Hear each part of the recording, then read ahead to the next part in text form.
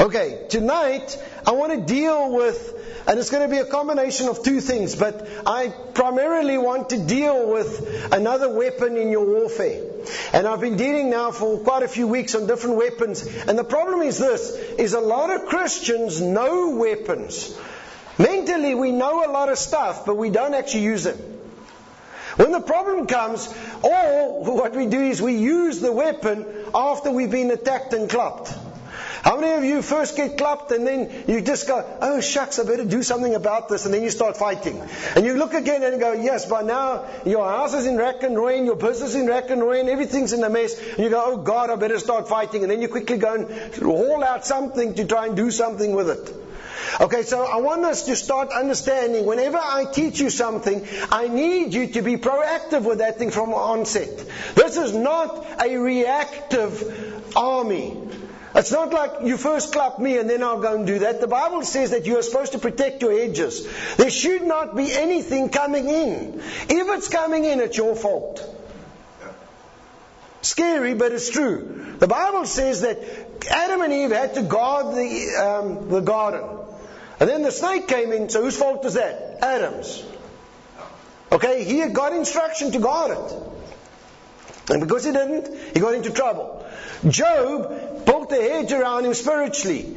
And the Bible says the thing that I feared most came upon me. Job. So he made a hole in his own hedge. So I want you to understand that we are supposed to be proactive in our attack. And looking after our area of domain of authority that God wants us to look after. So tonight, I want to deal with another weapon, and that is the weapon of peace. Now this is a very strange one, because most people do not see peace as a weapon. Most people do not understand how this can be used as a weapon. But I want you to have a look at this thing. Philippians. Let's go to Philippians chapter 4 first. And I want us to, if you've got your Bibles, please come with your Bibles, highlight stuff, make notes. Alright, get one Bible that you can scribble in, and then one Bible that you go and study, you write or hear from God with. Okay? Because you need to take notes. Philippians chapter 4 verse 7, it says this. It says, "And the peace of God, which surpasses all understanding, will guard your hearts and minds through Christ Jesus." Now everybody knows that. The peace of God will guard my heart and mind. Now, what does that mean practically? Why must peace guard my heart and mind? Well, let me tell you something. That what you are seeing in today's world will not give you the answer to what you need. Now, what do I mean by that? Let's go to Romans chapter 8, and I want to show you this. It's critical that we get this tonight. Romans chapter 8. Listen to this, verse 6. And please take notes, or either get the MP3 from us. Make sure that you get this in your hearts. It says this: "For to be carnally minded is death, but to be spiritually minded is life and peace. But the carnal mind is enmity against God, for it is not subject to the law of God, nor indeed can be." Okay, now this sounds very technical and heavy. Let's make it simple. What does it mean to be carnally minded?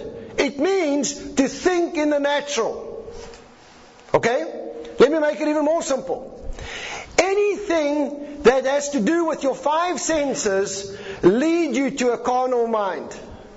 So what I see, what I hear, what I touch, what I feel, and what I taste is going to bring me to a natural conclusion. A carnal mind means a natural way, a natural response. So how many of you, whenever something bad comes, you look at that thing and go, oh shucks, I'm in trouble? Don't you do that when there's trouble? You go, oh shucks, here's a problem. Or a doctor comes to you and says, listen, you've got cancer and you're going to die. Your natural hearing of it is going to make your carnal mind go in a direction. Am I right? Alright? So what do? The problem is this is not what happens when your carnal mind gets fed some information. The question is, what do you do when that information comes in? When your natural senses tell you something. Do you know what happens with most of us? We try and solve it in our natural way. Come on, who's tried to do that? Okay, we've got a problem. Our business has got a problem in, so what plan can we make here now? What can we do to make this thing? Can I work harder? Can I market harder? Can I, do whatever? Do I have to retrench some people? Whatever it is. So what we do is we immediately start working out what we can do. That is called the carnal mind. That is the carnal mind and the carnal way of doing it. Now the Bible says, listen to this, your carnal mind is enmity. In other words, it's an enemy against God. Now let me tell you something. Most of us operate in that carnal mind quite well. Most of us operate in our natural senses or our upbringing quite well. And so God says this, I don't want you to operate on your carnal mind because, look at verse 6, to be carnally minded is death. It is going to kill you. Your world way, your natural way is going to kill you. You will never get a spiritual breakthrough if you try and do it in the natural. How many of us have tried to work it out in the natural? All the time. Come on, if somebody says to me, you've got to be spiritual about it, people think you're a fruitcake. Come on, your business is going bankrupt, so suddenly everybody goes to fast and pray instead of trying to work hard. And they go, listen, there's something wrong with you. Why aren't you doing the normal thing to try and fix this thing properly? And all you're doing is taking time out to go hear what God says. Listen, this is not a God issue, this is a natural problem. Come on, that's what they will tell you. And yet God says, to be spiritually minded is life and peace. Now, when a battle comes with your carnal mind, one of the emotions that is going to grip you is going to be fear. I can guarantee you. Let somebody give you some bad report and you're going to have some fear in your heart. If somebody says that your business is going down or your family's falling apart, whatever it is, you're going to have fear gripping your heart somewhere. And God wants us to have peace in the midst of a storm. Come on, let's take a good example with Jesus when we start talking about carnally minded stuff. Let's use a good example. Yeah, it's Jesus falling asleep in the boat in the midst of a storm. And remember that the disciples that were with him were sailors. They were not some business oaks who decided to take a chance out on a boat. These oaks were fishermen. They knew the seas. They knew what was going on. When Peter and them decided that the boat was going to sink, I promise you there's a good chance it was going to sink. Come on, do you believe me? So they decide, listen, this is a serious storm. We have got to wake the Lord Jesus up now. There's trouble. That's carnal mind, rational thinking. Storm, boat sinking, we better wake up just so we lose the master. Can you imagine? I'm the one who killed the Christ. My mistake. Come on, that's the natural way. What does Jesus do when he wakes up? He rebukes them. He didn't say, thanks guys, I appreciate this, let's take care of the situation. He rebukes them. He says, you are little faith. Now what does he say? Peace, be still. And immediately everything calmed down. So what happened there? Jesus Christ did not go with any of the senses. He did not go with any of the natural symptoms that were around him. He commanded them to come in line. But what did he have? Jesus Christ had total peace in the midst of the storm. He didn't have any issue with the symptoms around him. Even though they were real and they were life-threatening. They were literally life-threatening in that situation. Remember, there was another time when they wanted to throw Jesus off a cliff. And the religious oaks were trying to push him off a cliff. And Jesus just walked right between them. He had total peace because he knew what he had to do, and he knew this wasn't his time, and the natural circumstances were not an issue for him. Let me tell you something, that is not easy to accomplish. Come on, how many of you in the middle of a major battle in your life can have total peace and go and sleep nicely and not have an issue? Oh no, this is not a problem, I'm going to sort this out. Let me tell you something, every one of us will be panicking and sweating and just absolutely not knowing what to do. And this is why the Bible says, let's go back to Philippians chapter 4. It says that the peace of God will guard and protect and keep your heart. Okay? I need a peace to protect my heart. Now let me tell you now how this works. What does the Bible say about the heart? Out of the abundance of the heart, the mouth speaks. What happens when I speak? I get what I say. Biblically, the Bible says you have authority over your words. Whatever I say, I'm going to get. So whatever's in my heart is going to come out of my mouth. You guys agree? If it's in your heart, it's going to come out of your mouth. The Bible says, the abundance of the heart, the mouth speaks. So now comes the question, if I don't protect my heart, I'm going to say the wrong thing, and then I'm going to get it. How many of us in a crisis have spoken the wrong thing and actually got what we asked for? Oh Lord, we are in big trouble now. This is coming. I have cancer. Yep, you got cancer. I'm going to die. Yep, I die. Come on. I've taught you enough to know that what you say is what you're going to get. The authority comes out of their mouth. So I need to know how to have peace in the midst of a storm to guard my heart to stop me from saying something stupid. Do you understand? So here's your process. I need peace to protect my heart to stop me from speaking wrong that will create. And what's even worse is if somebody agrees with me when I speak rubbish. I am in big trouble. Yes, I agree with you. The Bible says, when two or more agree upon one thing, it shall be established. Now I even have two people, and especially with Christians who have faith. Because now we have faith that you are going to be destroyed. I'm not joking. It's not a joke. We do this all the time. This government's going down the toilet. Yes, I agree with you. And then next second we have all this trouble breaking loose. And we're going, why is it only breaking loose? Because all the Christians are in unity against something. We have got to change this. Now, how many of you know that the key ingredient here is, how do I get peace? If I get peace, if peace is the key, it is going to protect me against my natural onslaughts. I have to have peace, because that peace is going to guide me. Right, are you guys ready to learn how to get peace now? Okay, peace will guard my heart, will stop me from saying something that will establish the outcome of my life. Now, how do I get peace? Isaiah chapter 26 verse 3. Isaiah chapter 26.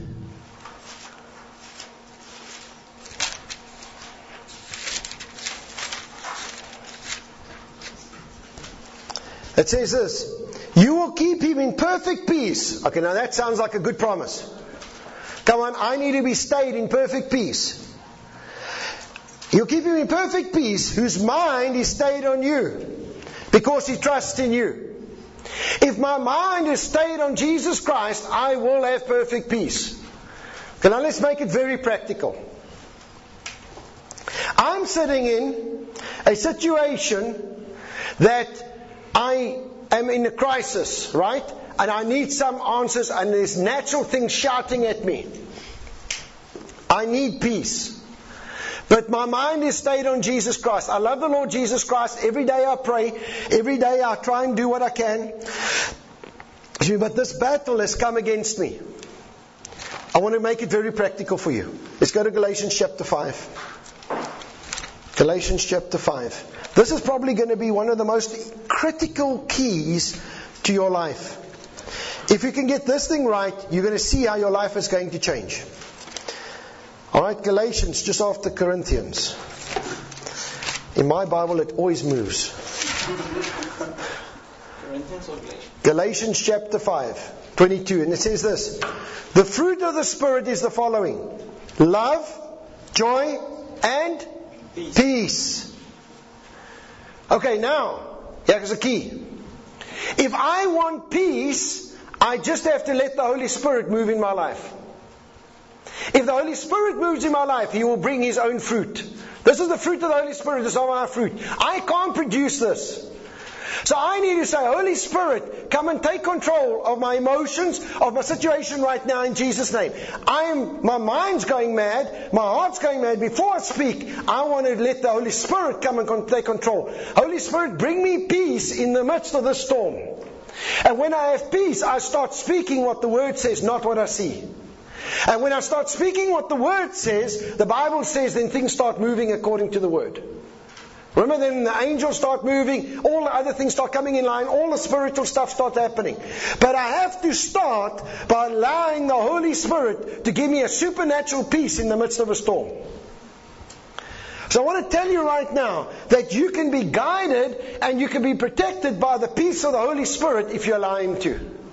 The problem that we have is that we don't spend enough time and we don't put enough priority in the fact that the Holy Spirit must give us a God-given, Spirit-filled life in a natural world. We're using the natural senses and the natural way to fulfill and come to a conclusion or get to a solution or something. And we are not allowing a spiritual dimension of being led in a natural world. You are in this world, but you're not of this world. But most of us are of this world. We act exactly the same as the world, and we expect to have different results.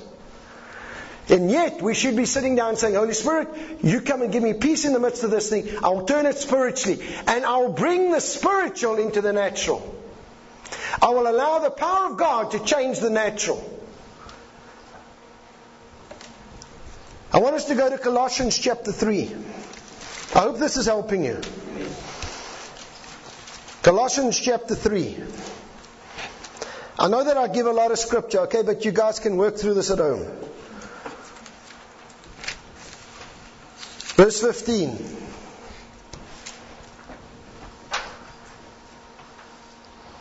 It says, and let the peace of God rule in your hearts. Here we go again. Now it doesn't just guard and protect me according to Philippians. It rules my life. To which you were also called in one body, and be thankful. Now what is the difference? Remember, the one thing is to guard and protect me so that I don't end up with the wrong thing. Now I need the peace of God to rule my heart.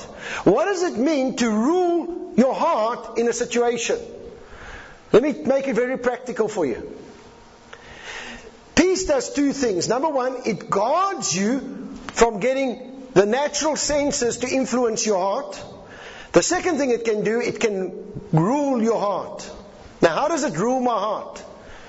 It allows me to make a right decision when I'm not sure which way to go. Okay, let me help you with this. How many of you have had to make a decision in your life? Simple thing. Should I take a new job? Should I leave town? Should I marry this person?